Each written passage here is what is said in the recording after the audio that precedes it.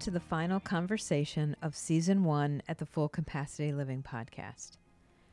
This first year of podcasting has turned out to be many things. First of all, an amazing experience to be able to connect with so many wise guests. I've learned from the wisdom and work of so many in the world of functional and integrative medicine. I've also had the opportunity to challenge myself with the editing portion of this podcast. That has been a stiff learning curve, but thanks for sticking with me during the sometimes wonky editing going on here. I have also learned to cultivate patience with this project, as frequently it isn't perfect or always easy to drop these podcasts bi-monthly, but so gratifying when I see it pop up on my Apple Podcast Just Released list. For all of you who have been faithful listeners, commenting, rating, and reviewing, I'm also so grateful. It means a lot to have listeners that are engaged and feel they're getting something out of the conversations. That was the real purpose of the Full Capacity Living Podcast, really, to provide knowledge and tools to help you all live your healthiest, most optimized life and empower you to create health for yourself. And frankly, for me, I learn a lot, right? I'm a work in progress as well. So as we end Season 1 and take a short hiatus before Season 2 starts in February, I'm so honored to bring back Dr. Heather Moday, who started out this podcast with Episode 1. How great, the synchronicity of it. And if you're not familiar with her, hop back on that Episode 1 and check out her background. She's back today to talk to us about her new book that was just going into editing the last time that we talked.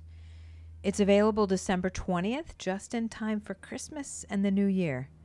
Sort of a new you for the new year, right? The title of the book is Immunotype Breakthrough, and she's given me a sneak peek of the contents, and I'm so excited to share it with you. Now, more than ever, this is truly a groundbreaking way to look at your overall immune health and how to balance a system that right now may likely be in a state of imbalance. Heather's background as an immunologist and functional medicine physician makes her uniquely qualified to look at the world of our immune system in a distinctly personalized way in her new book. She presents the information in an easy-to-digest format that will give you the tools right off the bat to create the type of environment in your body that balances your immune system and leads you to health. We discuss the ways our bodies get pushed into imbalance, the 4 immunotypes she's created, smoldering, misguided, hyperactive, and weak, which you can determine through quizzes she has in the book, and how those relate to the epidemics in our country of Alzheimer's, diabetes, chronic inflammatory diseases, cancer, autoimmune disease, and more. We talk about the immune system itself and how it works, tools to balance. We talk about probiotics, adaptogens, medicinal mushrooms, and of course, lifestyle. So whether you are listening to this on a long drive headed home for Thanksgiving, or listening in short bits while exercising, walking the dog, or cooking, sometimes I listen to podcasts very loud while I'm taking a shower as well. So there's so many ways to listen to podcasts, even if it's a longer conversation, which mine usually are. Get ready for an informative conversation with the brilliant Dr. Heather Moday. Here we go. All right, well, here we are with Dr. Heather Moday, who started out the Full Capacity Living Podcast back when I first started in the beginning of the year, and she is finishing it out, so I'm excited to have her here. And as we talked about in the first podcast episode, she was in the process of writing a book, and that book is finished, and it will be coming out December 20th, just in time for everyone to give as a Christmas gift or in the new year for a new you, right? As we talked about. Immunotype Breakthrough. So that's what we're going to talk about today. So welcome, Heather. Thank you so much, Karen. It's so fun to be here again. Yeah, it's exciting for me too. And I got a sneak look at some of the work you've been doing. You talked to me a little bit about it as well. I really love the idea that this book really breaks things down in a concise, easy to understand way.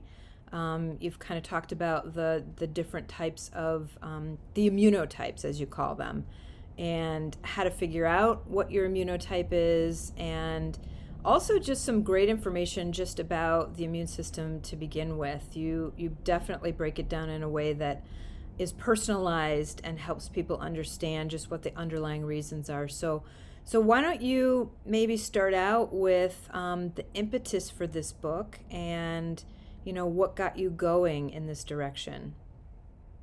Sure. So, for people listening, my background is as a conventionally trained allergist and immunologist, and in conventional medicine, when you, as a physician, medical doctor, when you do a fellowship in allergy, you also learn all about the immune system. So, really, it's allergy and immunology. And so, in my sort of journey becoming a functional medicine doctor, I just have a very strong background in understanding of how the immune system affects really all aspects of our health, and it's really sort of this all-knowing, all-present system. Mhm.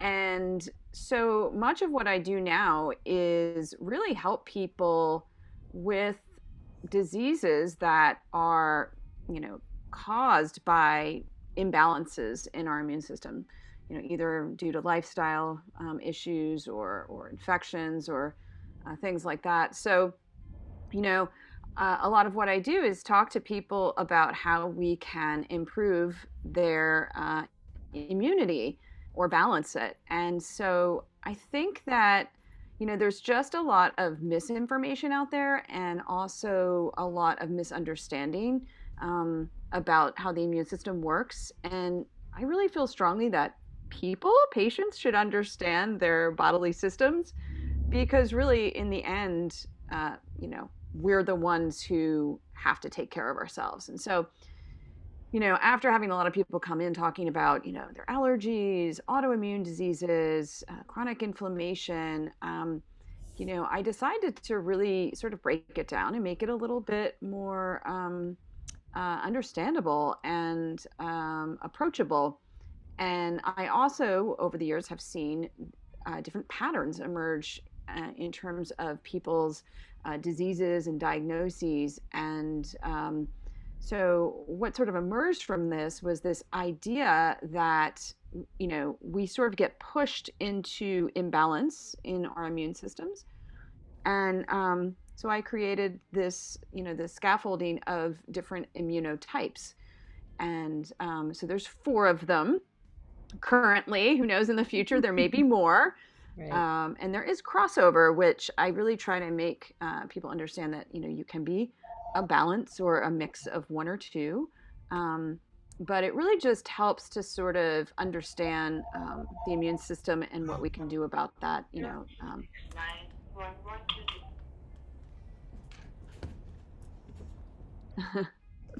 So yeah, so that's pretty much it, and that's how sort of the immunotype breakthrough came about. Well, a couple things there I would love to pull out. I love the empowerment piece that you're really, because that's a foundation of functional medicine, right?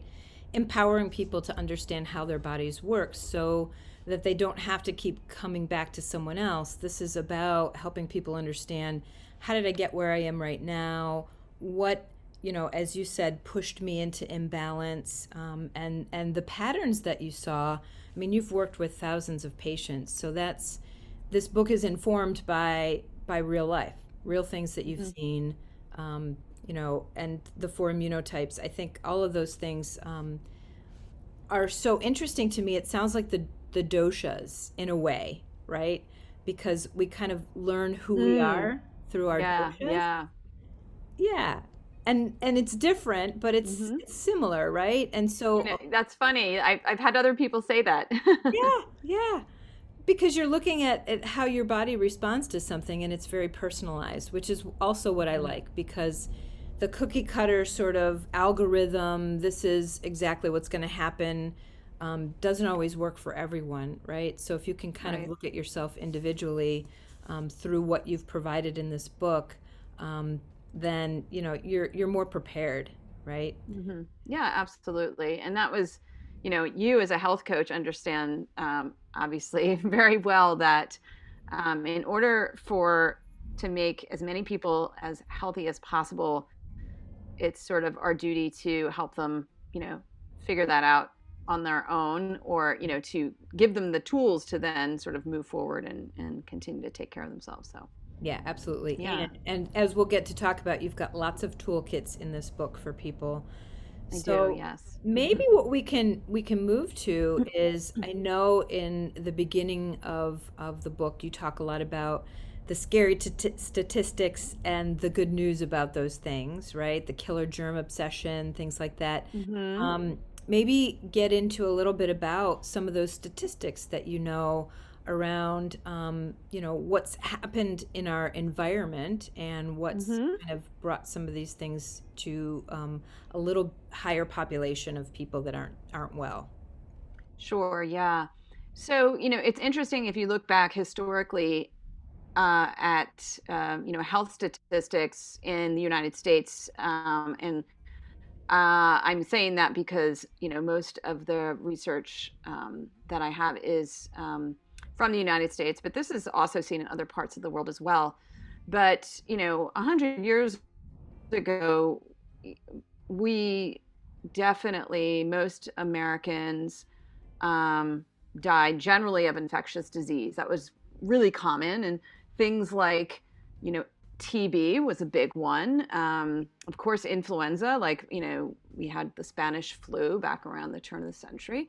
Um, and, there were lots of childhood death, very, very common, women to lose children in childbirth, women to die in childbirth, and most of these were from infection. So, you know, and part of that was because we just didn't have the sanitation that we have now. We did not have antibiotics. We did not have necessarily the best surgical procedures. Right. Public health there was no public health. There was no vaccines. I mean, Mhm. you know, so that was sort of then, right? But what we've done is we've sort of done this complete 180. Um, and, I do mention that we cannot rule out infectious disease because obviously we are still Yeah. within a global pandemic. And, that's sort of another subject. But, over, over the past, say, 40 years or so, we have had less and less deaths from infectious disease, with the exception of things like, HIV/AIDS in the 80s. Hmm. Uh, but what has developed is this new sort of just chronic, disabling, poor health that ends up killing us in the end. So we're living longer than we did 100 years ago. So we're maybe living to 80, 85 or older, Hmm. but we're living very poorly and on multiple medications and, in pain. And we've had like an absolute, I think, almost epidemic increase in Alzheimer's disease, of course, cancer, of course, heart disease, diabetes, et cetera. Right. So all of that, you look at that and you go, okay, well, what does that due to? And that is due basically to chronic inflammation. And, the underpinnings of all of that, there's many, but most of it's our lifestyle, most of it's our food, Hmm. how we eat, what is available for people to eat, chemical exposures, environmental exposures, um, epidemic problems with sleep deprivation, chronic stress. So all of these things, it's not like this didn't exist 100 years ago, Right. but we have just completely changed how we live. Hmm. And in some ways, we have a lot of really great things going on now, but we've tipped so far in the other direction that we're having this whole new set of problems. So we sort of have to like take the needle back a little bit and make it more balanced. I'm always about balance. I talk about balance all the time, and that's what we really need. Right. Right. So, yeah. Yeah, I do think that, when we think about all of the changes, and as you mentioned, like it's food, it's our environment. I think that sometimes in conventional medicine, they feel like there's no explanation for things. Yet, what I think I've learned, at least in functional medicine, is that there is. It's not just one smoking gun, right? It's this Hmm. layering effect of all of these root causes that are what you talk about in terms of lifestyle, stress, and sleep, and chemical exposure, and all of those things. We know that chronic inflammation, driven by some of those things, for each person turns into something different. Whatever chronic disease genetically they might be more predisposed Right. to. And it's sometimes frustrating to me. I'm sort of in the middle of that right now. Frustrating to understand that from this perspective, and then have, the allopathic or conventional medical world think that there still is no explanation for this stuff. Right. Yeah. So I think, one of the other things you brought up was this hygiene hypothesis, and, Hmm. not 100% accurate, right, as you said, and that there's another hypothesis that sort of explains it a little bit more. Help me understand that, and help our listeners just understand what that is all about and how that's created some of this. Sure. Yeah. So, we know, one of the, I would say, the underlying influences on how our immune system works has a lot to do with our microbiome, right? So all the microbes, and there's many, not just bacteria, viruses, Yeah. parasites, yeast, etc., Mhm. that all live within our digestive tract. And we do have a microbiome elsewhere. We have it in our sinuses, we have it in our skin, we have it in our mouth, and it's there for a reason. It's like a whole. Some people even call it like a separate organ in the body, right? Mhm. And you know, part of that comes from we inherit it from our mother, right? So because when we're sort of in utero, we don't, we're relatively sterile. Like we don't have really those bacteria. Our gut has not been seeded. So a lot of that we get when we sort of go through the birth canal, if we're lucky to be vaginally delivered, and then of course through breastfeeding and just crawling around on the floor and picking things up and being exposed to things through our environment, through siblings, etc. And so there was a very famous. It really wasn't a big paper. It was sort of like an opinion uh, journal article that was back in the 80s. And I remember learning about this, of course, when I was an allergist fellow. That this epidemiologist basically showed that there were children who had hay fever in and also like eczema, which this is, we hay fever is basically seasonal allergy. Mhm. Um, kids who had allergies seem to have grow up in smaller families, so like they didn't have a lot of siblings to like pass around germs with. They had fewer childhood infections. They had, probably more exposure to antibiotics and things like that. And so there was this idea that, like, because they had fewer infections, and when we talk about infections, we're talking about pathogens. So these are things like strep or staph infections. Um, so these children went on to have more allergies. So fewer infections, more allergies, and so it was dubbed the hygiene hypothesis, and it was like this wildfire like idea that, like, oh my god, you had to have infections as a child. And and the thing is part of it was true. So Mhm. out of that did grow this idea that maybe we live in too hygienic of a world. Maybe we use too much hand sanitizer and antimicrobial soap, and we're constantly wiping things down with bleach, and this is probably true. Yeah. But there's a slight difference when you think about it. It's not really the bad bugs that help us. Mhm. It's really the good bugs. Okay. So when we take antibiotics and when we use these antimicrobial soaps and things like that, or maybe when we're not vaginally birthed and we're not breastfed and we don't have exposure to animals and playing in the dirt, we don't get this wide variety of what we like to call commensal bacteria. So the commensals are Okay. basically bacteria that colonize our gut, and and so really getting these bugs sort of trains our immune system, and so this was they sort of changed this and made it more I would say an inclusive explanation, and called it the old friends hypothesis. So basically it's the presence of old friends versus pathogens that's really sort of forming the foundation of your immune system, really, from a child on up. So it's still important not to take lots of antibiotics. It's still important not to use antimicrobial soaps and things like that. And it's still important to play in the dirt. Mm-hmm. So yeah, as long as the dirt doesn't have pesticides in it, right? Right, pesticides and heavy metals. Yeah, no, there's always that. Right.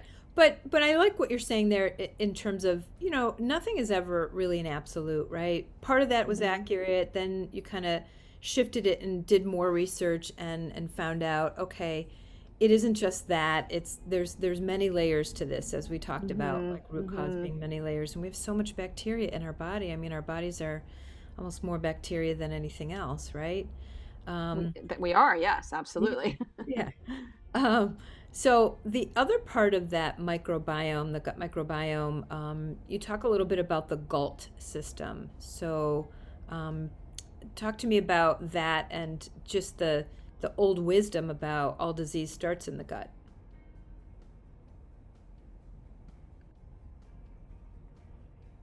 Oh, yeah. So the GALT basically, it stands for gut-associated lymphoid tissue.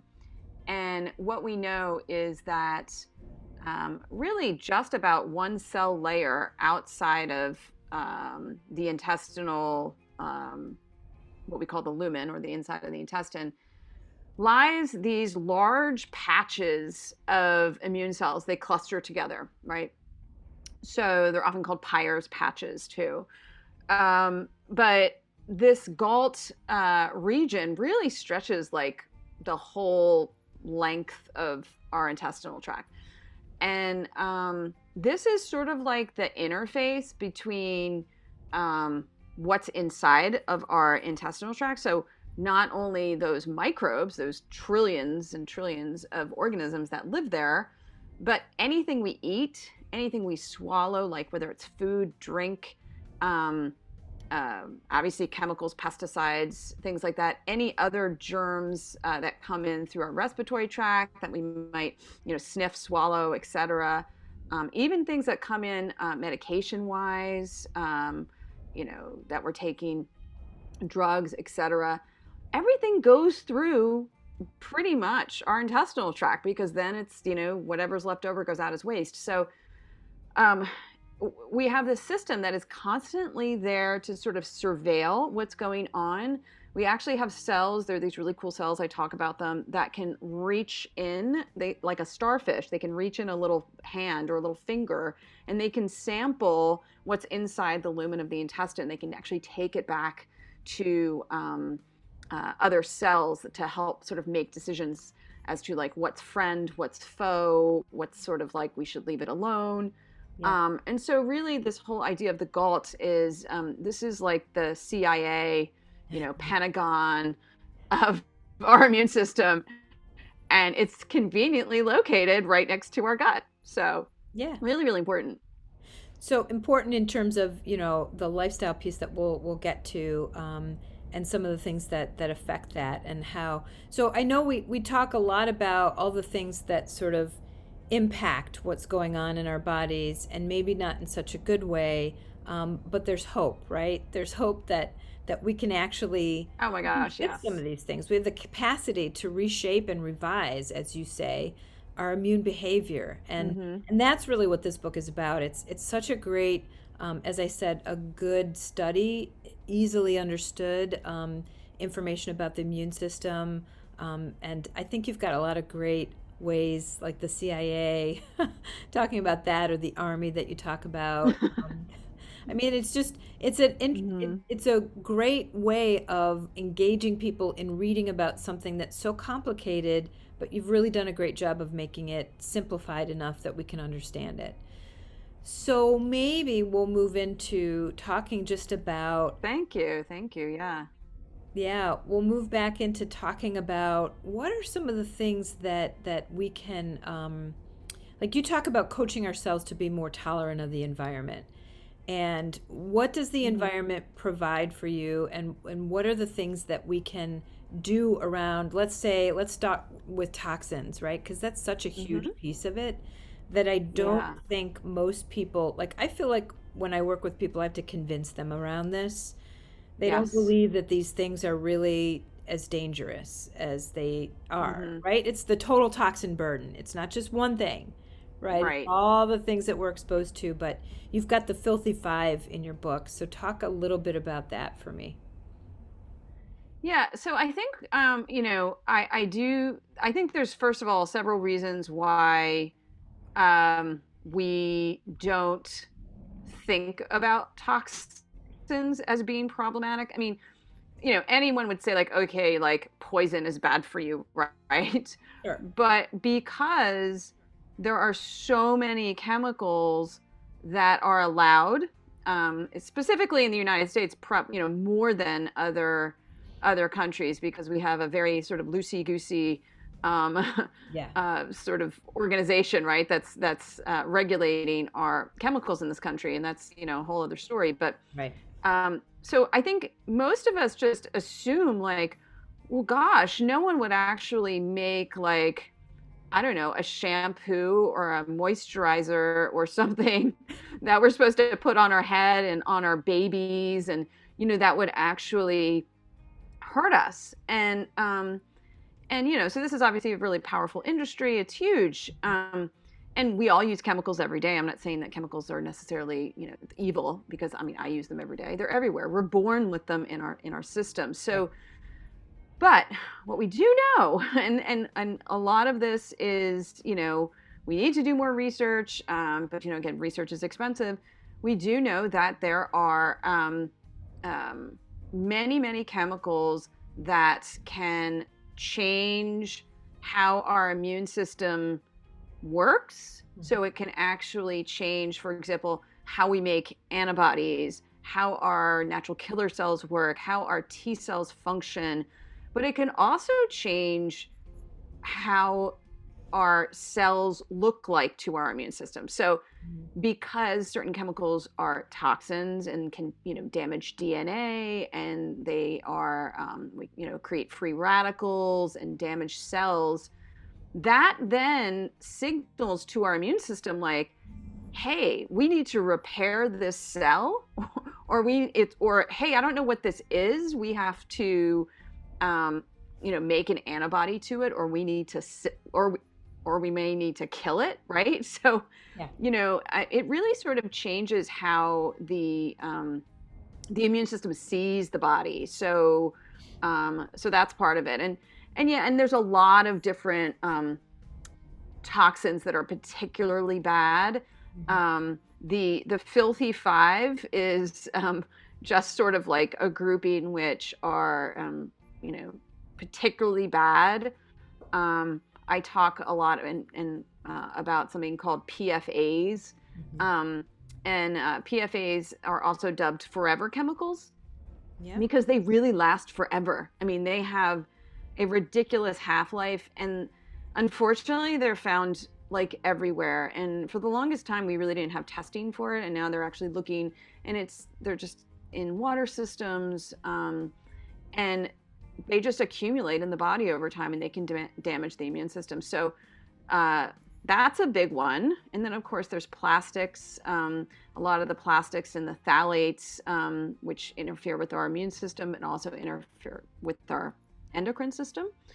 Mhm. At least we do know a little bit more about plastics, and we have had some legislation change about that.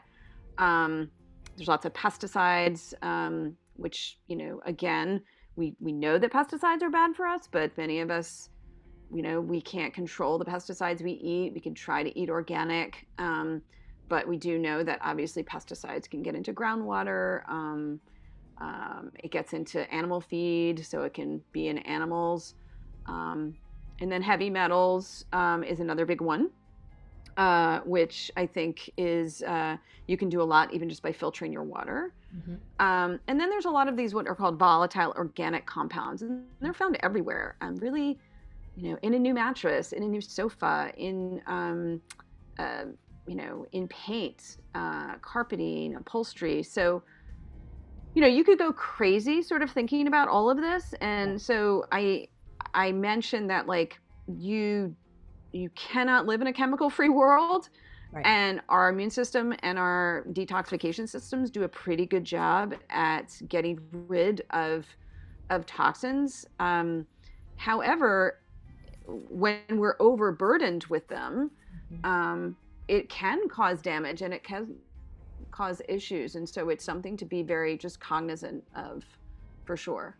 Yeah, and I like that you simplified it down to the filthy five, because you're right. I mean, when I talk to a lot of the people that I work with, and we start talking about the Environmental Working Group, EWG.org, which is such a great group. Yeah. Yeah.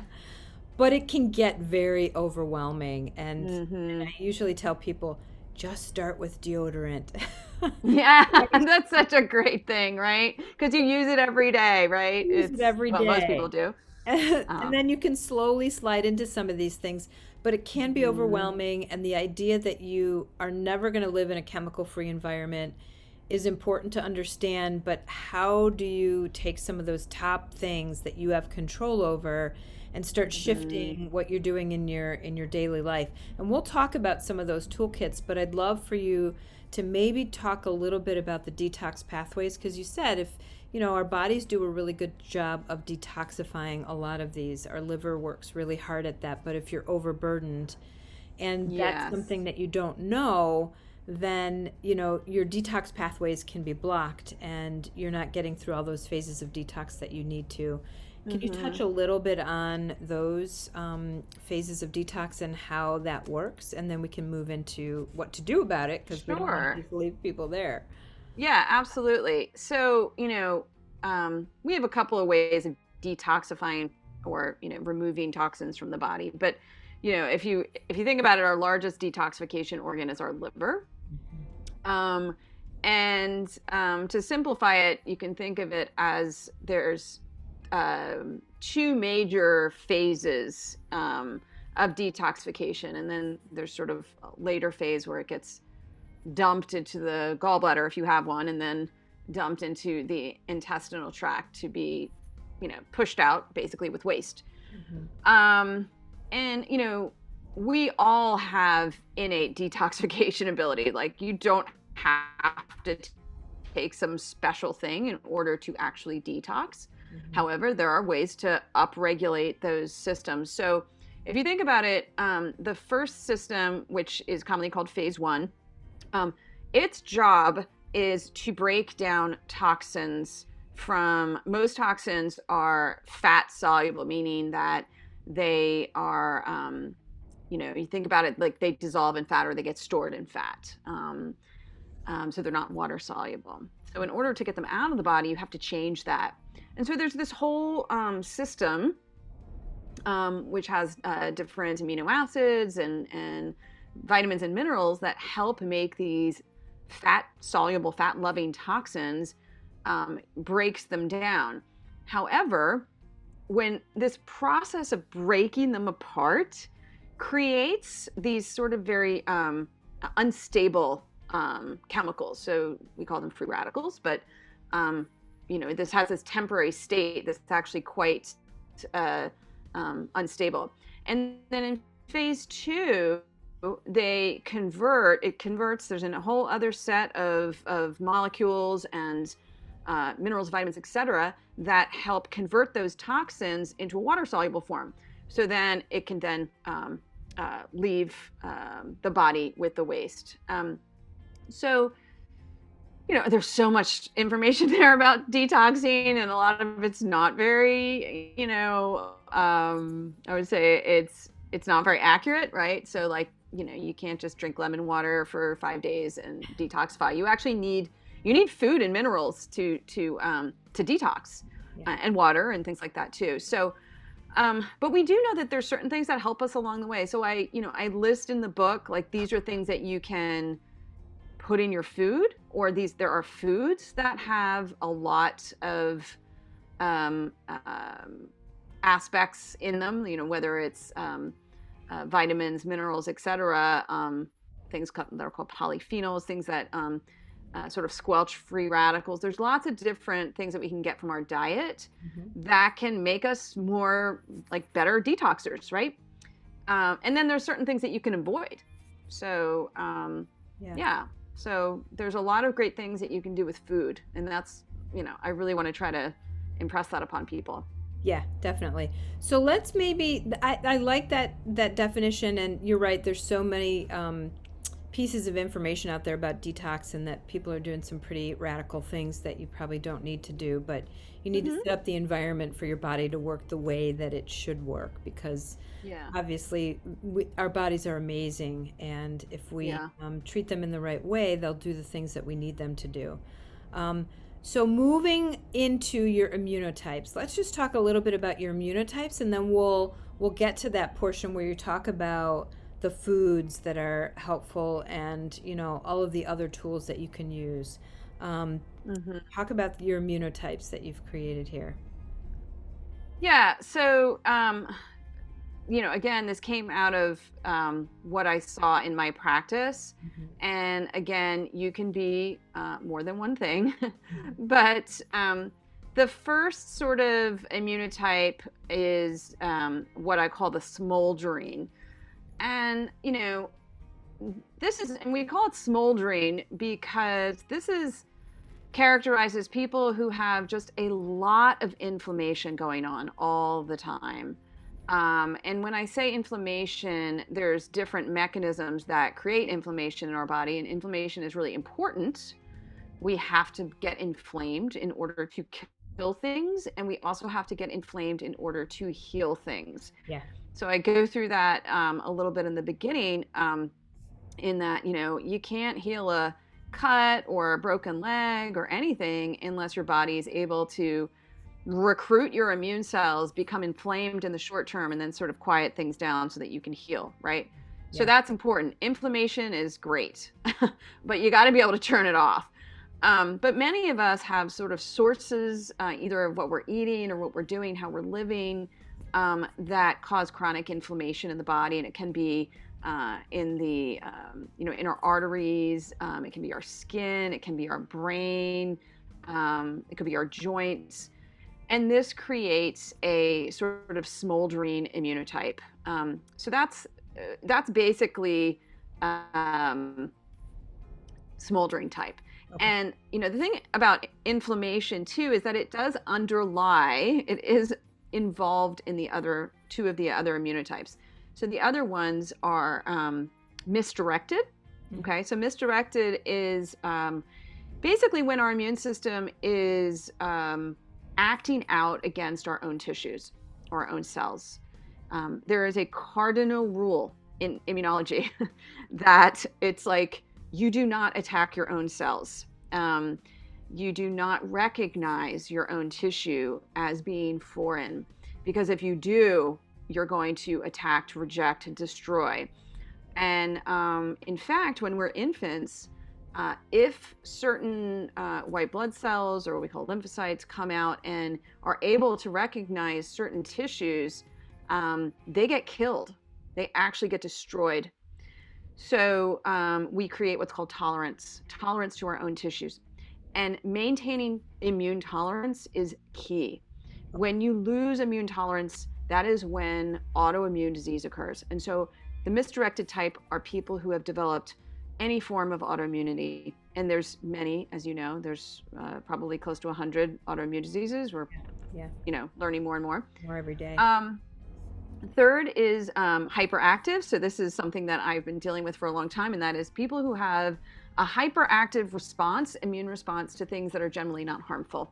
Okay, so we want to have a really adequate response to viruses and parasites and bacteria, but we don't want to respond to things that are harmless, like pollen or a peanut. Hmm. So these are people with allergies or asthma or eczema, any sort of allergic type disorder.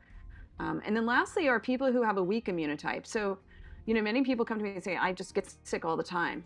I can't really mount a good immune response. I have chronic infections. I get everything that comes around. And part of this can be acquired. People can actually acquire immune deficiencies due to chronic stress, poor nutrition. Some people do have genetic immune deficiencies and then acquired. Obviously HIV is a big one. So, but there are people who have these weak immune responses that can really be helped by changing a lot of what how they live and how they eat. Yeah. So those are the four.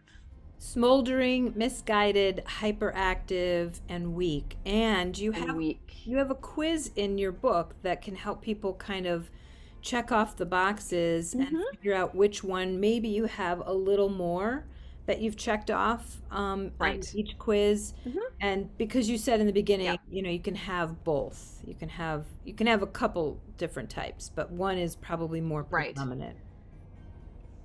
Right. Okay. So, Exactly. So, I obviously there are people will say, well, I have autoimmune disease, but I also have, asthma. So, which one am I? yeah.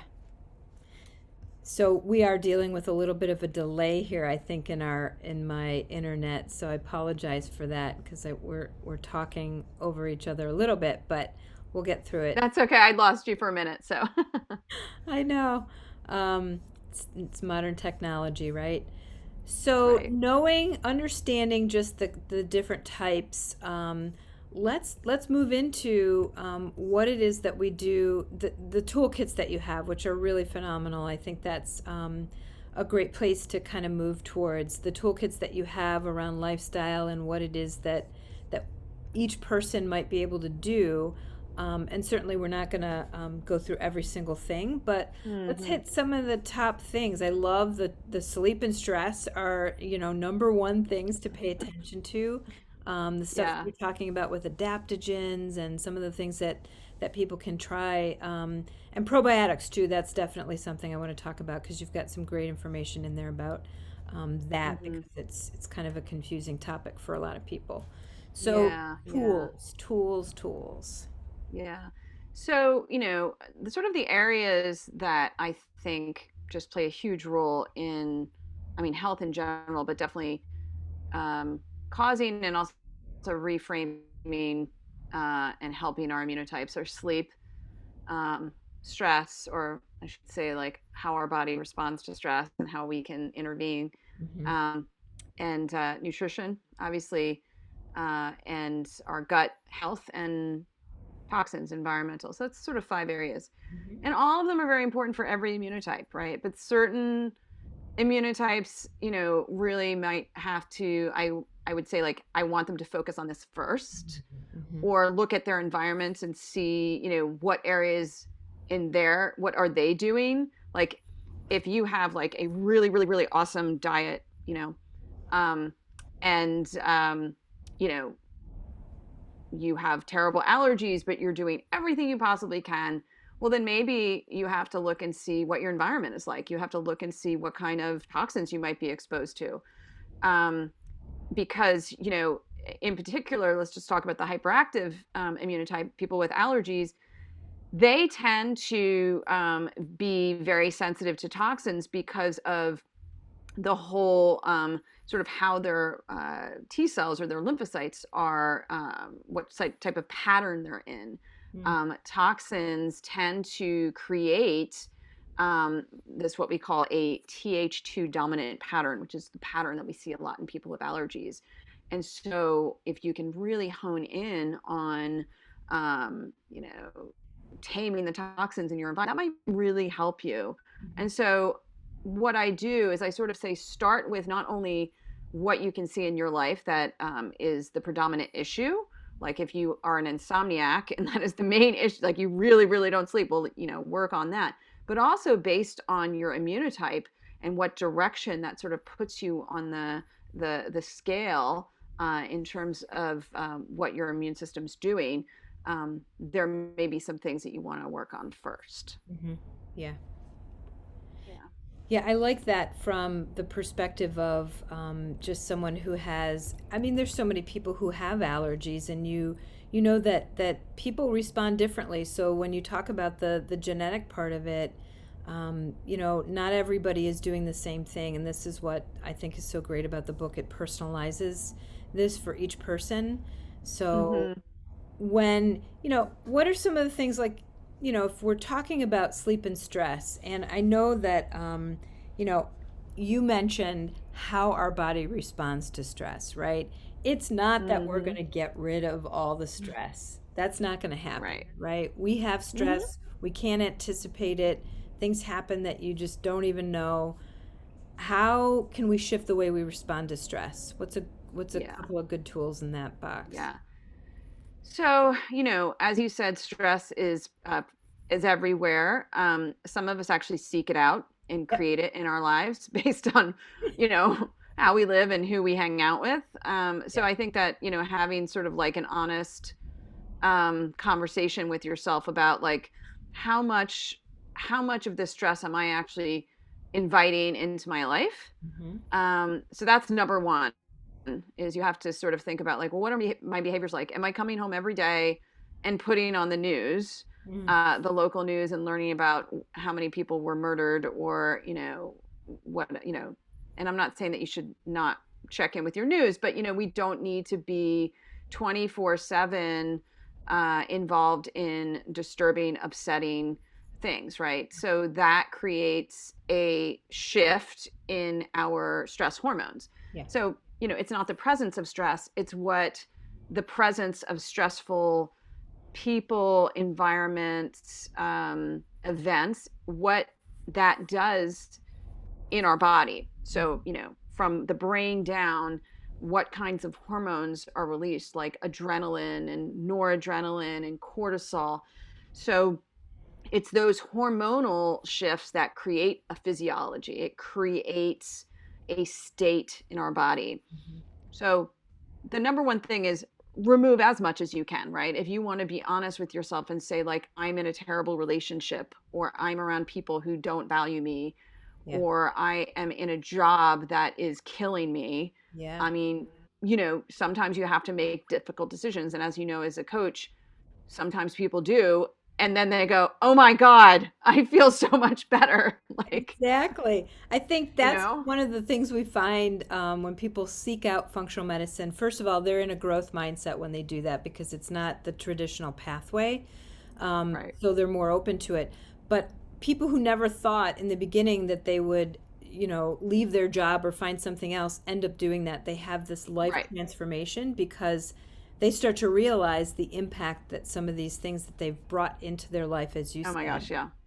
And have. a lot of times you feel like you cannot escape those things. You feel like you don't have the choice. Yeah. But then by the time you get sick enough, you realize I have no other choice. And then you do it and you're like, wow, I could have done that 5 years ago. I know. Why didn't I just make the decision Yeah. to change or to leave?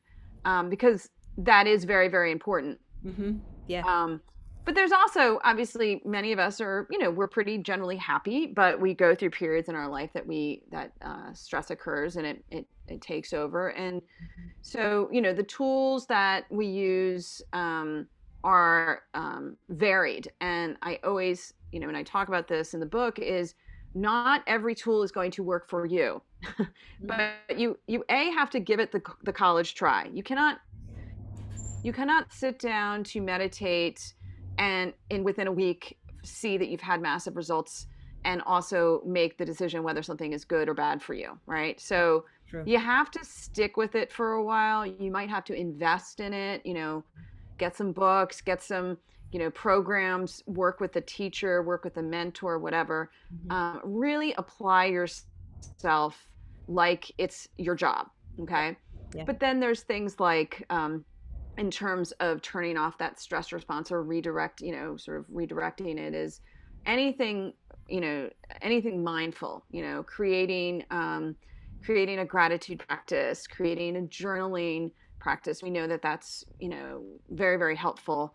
Hmm. Doing things like tapping, Hmm. which is a practice of, it's almost like acupressure in a way, but tapping different specific parts of the body and using, sort of mantras along with that. For some people, it's getting out in nature. For some people, it's exercise. For some people, it's therapy.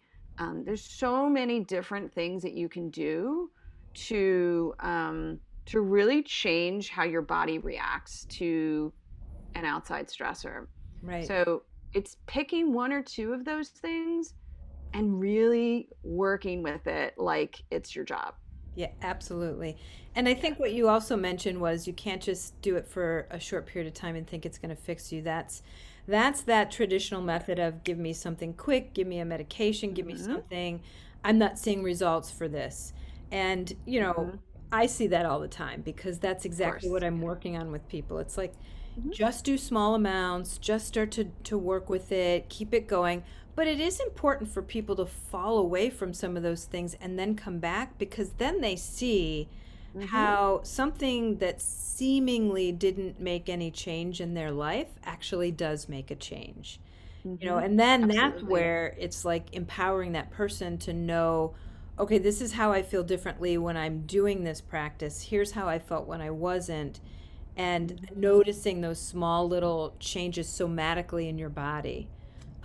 That's I think, even more so that awareness is part of the project, the work that people are doing, understanding how their body's responding to it. Yeah, absolutely. It's so crucial. And this is a lot of, I get a lot of resistance against this. Again, I think it goes back to this idea of like, I want to be better yesterday. Right. And I always have to remind them, how long has this been going on for? Mm-hmm. Right? How long have you felt badly? Sometimes it's 5 years, sometimes it's 10, sometimes it's 20. Yeah. So it may not take 20 years to get back, but it's not going to take a month. Right. It might take a year. It might take 6 months. It might take 2 years, but it's going to take some work. But in the end, it's just so worth it. So worth it. Yeah. And you've seen some people, I mean, I've worked with some of your patients who have really made some amazing progress. And that's Oh, yeah. that's so powerful. Like if you can find someone who has made progress and who's changed habits and struggled through some of those changes of letting go of being so busy or not making space in your day and figuring out how to create some of that time and prioritizing sleep, right? I mean, that's another, Mm-hmm. the sleep and stress piece. You talk a little bit about the circadian rhythm and the Mm-hmm. circadian sort of myth, do you call it? Tell me about that, or the different circadian types, right? Not everybody requires the same amount. Yeah. So, you know, there's a lot of research, thank God, that's been going on about Huge. sleep and circadian rhythm. Just a huge interest, really, in doing more, research in this area. Um, so this idea, and I used to always feel this way too, is that you could sort of hack sleep. You could sort of like get by without it and like catch up on the weekends and things like that. But we know that that doesn't really work, Mhm. and that every we have an opportunity every night to get more sleep. And when I say sleep, I mean we actually go into different stages. Like sleep is an active time Mhm. for our bodies. It's not like your body shuts down.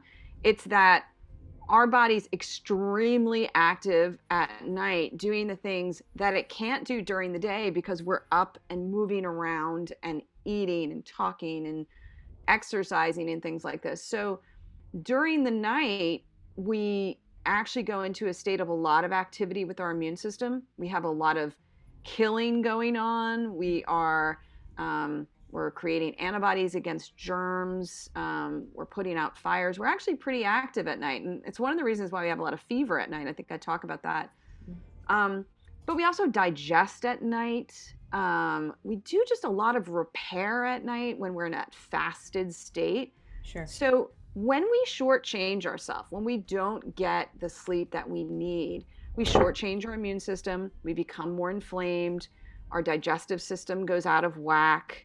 Um, we definitely shortchange our brain because we have this whole, you know, basically dishwashing effect that goes on in our brain at night Yeah, that while we sleep. glymphatic system, The right? glymphatic system, yeah, the glymphatic system, which was strangely only discovered, I think, within the past decade, which is just amazing to Well, me. I know. I Um, think I talked about that when I first learned about Crazy. that probably 5 years ago. I thought, I'm in the world of neurology as a speech pathologist. How did I not know about this glymphatic system? And I'm like, oh, it's really, So amazing. yeah. Yeah, and so that is something that we also our sleep has been hijacked with technology, and even more so in the past, say, 15 years. I mean, you know, when did smartphones come around? I mean, I didn't have a smartphone when I graduated from medical school, or even as a resident or fellow. It wasn't until I was working probably at the beginning of 2000 Yeah. that smartphones came about. So you might have had a cell phone, but you weren't looking at it. You got a phone call. Was Right. it? You got a phone call. That was it. We didn't have any other things. We had computers, but you weren't sitting in Separate. bed with them. And so we've had this massive exposure to data and blue light and all sorts of things that interfere with our sleep, and we just get it. We're addicted. We can't shut it off, or we won't shut it off. And so that has played a huge role in our sleep quality, and therefore it's definitely impacting our immune system. Yeah, absolutely. And I think sleep, that's sleep and stress are definitely two of the key factors that I talk about with most of my clients. And again, people think, oh, wearing blue light blocking glasses, that's not going to help. But every little layer of it, like put your phone Hmm. away, don't have it too close to you. Um, you know, get up out of bed to have to shut it off in the morning if you use it for your alarm, rather than making it super easy and it's right next to you and you can Hmm. just pick it up and start looking at it. Uh-huh. Um, all sorts of little tips and tricks that you can do to make your sleep so much better. But just knowing how critically important it is, as you just explained, all of those things that happen during sleep. And if we shortchange Hmm. ourselves, we're just really taking money out of the bank and Oh, squandering it. absolutely. Yeah. You really are. And I mean, it does, it ages you. I mean, I think that definitely the incidence of chronic disease goes up tremendously. I talk about obesity is Mhm. very much affected by sleep. If Yeah. you want to lose some weight, make Right. sure you're getting enough sleep, you know? Yeah. Yeah. And who would say that, right? They're all like, well, it's not about that, but it's that hormone ghrelin that's produced if you in excess if you don't Hmm. sleep enough. Um, Right. Makes you hungry. yeah. So lots of good ideas around sleep and stress in there. Tell me a little bit about adaptogens. I just really love adaptogens, and I know you have a Hmm. little section in the book about that, about using them. What are a couple of that really are effective, and for what reason? Let's dig into that a little bit. Yeah, it's really funny because I wanted to do a little bit more about adaptogen because I do love them so much. Mhm. But that is something you never know. I think might be something I do more of a deep dive into in the future. Oh, So adaptogens are just a really cool group of different pretty much natural products. I mean, most of them are plants, herbs that they've known about, and probably for many, many, many years. I mean, if you really dig into Chinese medicine and even Ayurveda, which is you know probably the oldest medical system in the world, yeah. they've been using adaptogens and not calling them adaptogens for centuries, right? Hmm. So, but probably sort of in more modern times, um, uh, they were used in Russia in World War II. That a lot of the Russian scientists and then in the Soviet Union found that their soldiers actually had more endurance and more stamina and more resilience when they were using certain adaptogens. And since that time, they've been used in other situations, out in space, and then of course, just regular old people started to use them, so athletes and people just under stress. And there's many different kinds. Hmm. We don't know 100% how they work. I mean, obviously, some have been more studied than others. But there are definitely adaptogens that help make us just more resilient to dealing with stress. Um, some are more calming, so for people who are maybe more anxious, a little more stressed out, on that sort of end, a little hyperactive, Right. there are things that are very calming. So, things that come to mind for me are magnolia. Um, I would say things like lemon balm, or what is also called melissa. Those are really sort of calming, even kava. Things that are more either more invigorating or more, I would say, balancing. Some of my favorites are rhodiola. That's one I love rhodiola. Ashwagandha, which is talked about a lot and is used a lot in a lot of, now we see it in coffee, we see it in teas and all sorts of supplements. There's really, ginseng, different kinds of ginseng can be very invigorating. So really just a lot of plant herbs. And then there's the whole mushroom category too. So those I sort of put into adaptogenic, the adaptogenic world, but they're all fungi. They're all from the fungal world. But some of those mushrooms are adaptogenic and obviously have really potent immune promoting attributes to them. Yeah, definitely. I think I've heard some about turkey tail as one for cancer treatment too. A lot, probably some of the biggest work, and a lot of unfortunately, some of the best work is done in China. We don't always have access to all of those studies. Some of them are just not translated. They're in Chinese but we do have a decent amount of information about different kinds of medicinal mushrooms that are, I want to say, very immune promoting. So I would say better maybe for people that are fighting cancer, fighting infections, people who have sort of a weakened immunotype. And so antiviral, obviously, we love them. They're great. Yeah, I think there's so much more to dig into on that. And then, so many.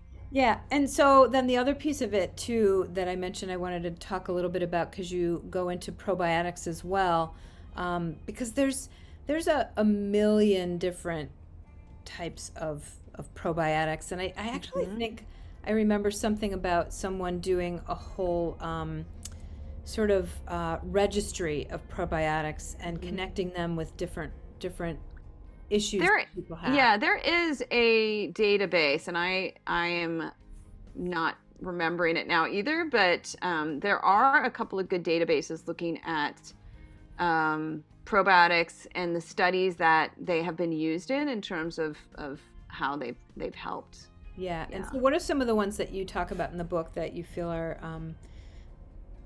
best or essential for certain reasons? Sure. So, I talk about two major families, or genera, right, or genus, and that is the Lactobacillus family and the Bifidobacterium. And one of the reasons is because probably most of the data that we have are on these sort of large groups of bacteria, and they also make up a pretty large part of our microbiome, at least on the bacterial end. And we know that there's certain specific species that have been shown to be associated with longevity. So for example, in Bifidobacterium, there's one that's called Bifidobacterium longus, Longus. And if you think about the name longus, it's actually associated with longevity. And they've looked at some elder people who have, or people who are, centenarians, and they have a really large amount of Bifidobacterium longus in their gut. Mm-hmm. And so it has an influence on our ability to live a longer life. And then there's other ones that are associated with preventing infection. So, for example, in the Lactobacillus world, there's Lactobacillus planarum that has been shown to help with different kinds of food poisoning, Lactobacillus rhamnosus. So really a lot of there is quite a bit of data looking at using certain species of probiotics if you've been exposed to a lot of antibiotics, which tends to kill all of our good bacteria or a great deal of it, or if you've had maybe a massive GI infection, so you were unfortunate enough to get traveler's diarrhea, or an overgrowth of something like C. diff, or you had a nasty E. coli strain. So there's different things that you can take. Interestingly, though, and I talk about this a little bit, I really do advocate that people eat fermented foods, even more primary than taking probiotics. I mean, probiotics can be really great if you're trying to recover from a massive infection, or you've just had a terrible history of antibiotic usage, etc. But fermented foods is pretty much how people lived for many years and populated their GI tract with all these really good bugs, because lacto-fermented foods contain a lot of lactobacillus species and a lot of bifidobacterium species. And if you look even on a fortified yogurt or a kefir, you're going to see that, right? And so I'm a big fan of using fermented foods.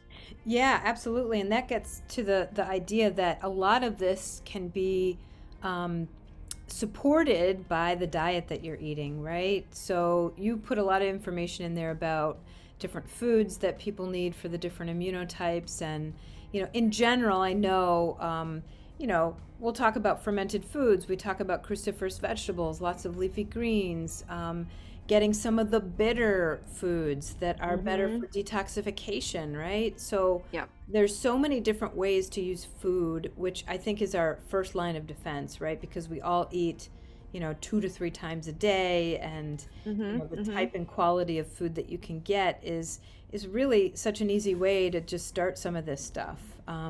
Fermented foods are so popular now. I mean, there's so many companies out there making really creative, interesting sauerkrauts. I have one that I've gotten.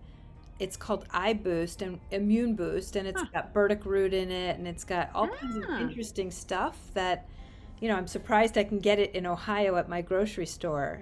Yeah, I haven't seen that one. I haven't seen that. I wonder if I can get it online. I'll have to try it. I think you can. It's really cool, and it tastes so good. I tend to mix it with things like Brussels sprouts or something else. Just I toss it in my salad, but there's so many different ways to get those foods. And I think, we also have to open our palates too. I was just talking to a patient yesterday who's turning her nose up to everything that I'm talking about in terms of fermented foods, but her bacteria is she just doesn't even have a lot. There's just none detected on her Genova testing. And that's someone who needs, slowly work into some of these things, but open your palate a little bit to see if you can allow yourself to have some of these things.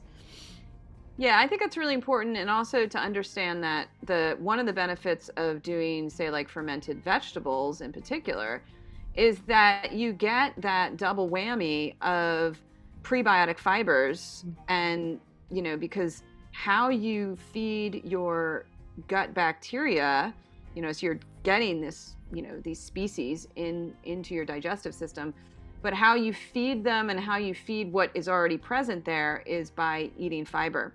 And so when you have a sauerkraut, when you have a kimchi or something, you're getting this great fiber with it. And then also just eating more fiber in general. Right, right. And I would also add, which we talk a lot about with people, is eating in a calm environment. Shut that TV off. You talked about the news. Do a little breath practice before you eat, because if you're stressed and you're eating on the run and you're not taking time, you're putting good food in your body, but your body may not be absorbing it. Yeah, exactly. That's like the opposite, when you're in that fight or flight, what we call sympathetic nervous system state, we actually shut down our ability to digest food, right? Yeah. It's because it's not primary. Your body thinks you're in a dangerous situation. Yeah. You have to be ready to fight or flee or do whatever. And so it naturally, lowers your stomach acid at that point and lowers the motility of your gut, and it diverts blood actually from your digestive organs to, so it goes to your heart and your brain and your skeletal muscle. So if you live in that state, yeah, you're going to end up with all sorts of IBS and all sorts of terrible symptoms, because you're never in that like chilled out, ready to digest state. Yeah. And those stressors and those fight or flight situations are things like answering an email or oh my God, yeah, work. Exactly. Now, it's not stuff that is critically important. Nobody's going to die. Right. Right? But we think that those things are so important to pay attention to. And I always say I'm a work in progress, right? I don't do we all are all the time either, but I know that I do them more than most people probably. Of course, yeah. That's what this is about, really just helping people understand what's the connection of all of these things. And they all work in synergistic fashion together. Mm-hmm. It's a system. So we gotta hit every part of the system. And you also, I agree with you, is that, this idea that perfection is, when you try to strive to be perfect, that's a stressor unto itself, right? Yeah. And, for both you and I, right, we're in this industry, this job, right, that people are looking to us to get great health advice. And, God forbid one day you eat a chocolate bar and someone sees you, oh my God, they're eating sugar, right? But it's huge chocolate. If we do huge chocolate, it's better, right?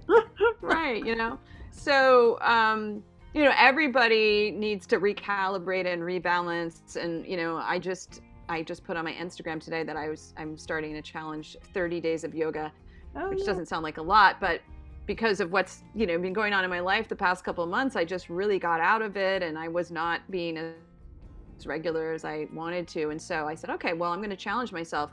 And I like to do challenges that don't deprive me, that actually bring something great into my life. And I love yoga, and I've been doing it for, 20 plus years. Right.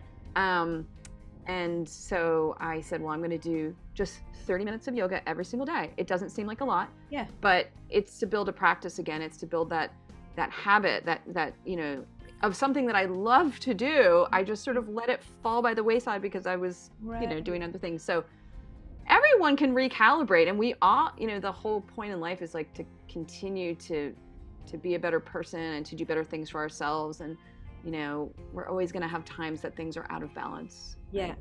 And I think, thank you for sharing that, because I do think that some people feel like there's this perfection that I have to do this all the time. I think the 80-20 rule is really important, and really important, that life flexes, right? It goes up and down. Sometimes there is stress, and you can create more stress by worrying about this fact that you're not doing all the things that should be lowering your stress, right? Mm-hmm. That's not the point of it. And so to hear it from someone who talks about it all the time to their patients is so powerful, because people have to realize that there is no perfection around this. It's do what you can and keep it in your life just a little tiny bit. And then on the times when you can increase it a little bit more, then you do, right? Now you've said things have settled down. You've got a little more time. You can add this into your day, but you're not going to stress yourself out about the fact that you didn't maybe do it for a couple of months. Right. Yeah. Absolutely. You have to be kind to yourself.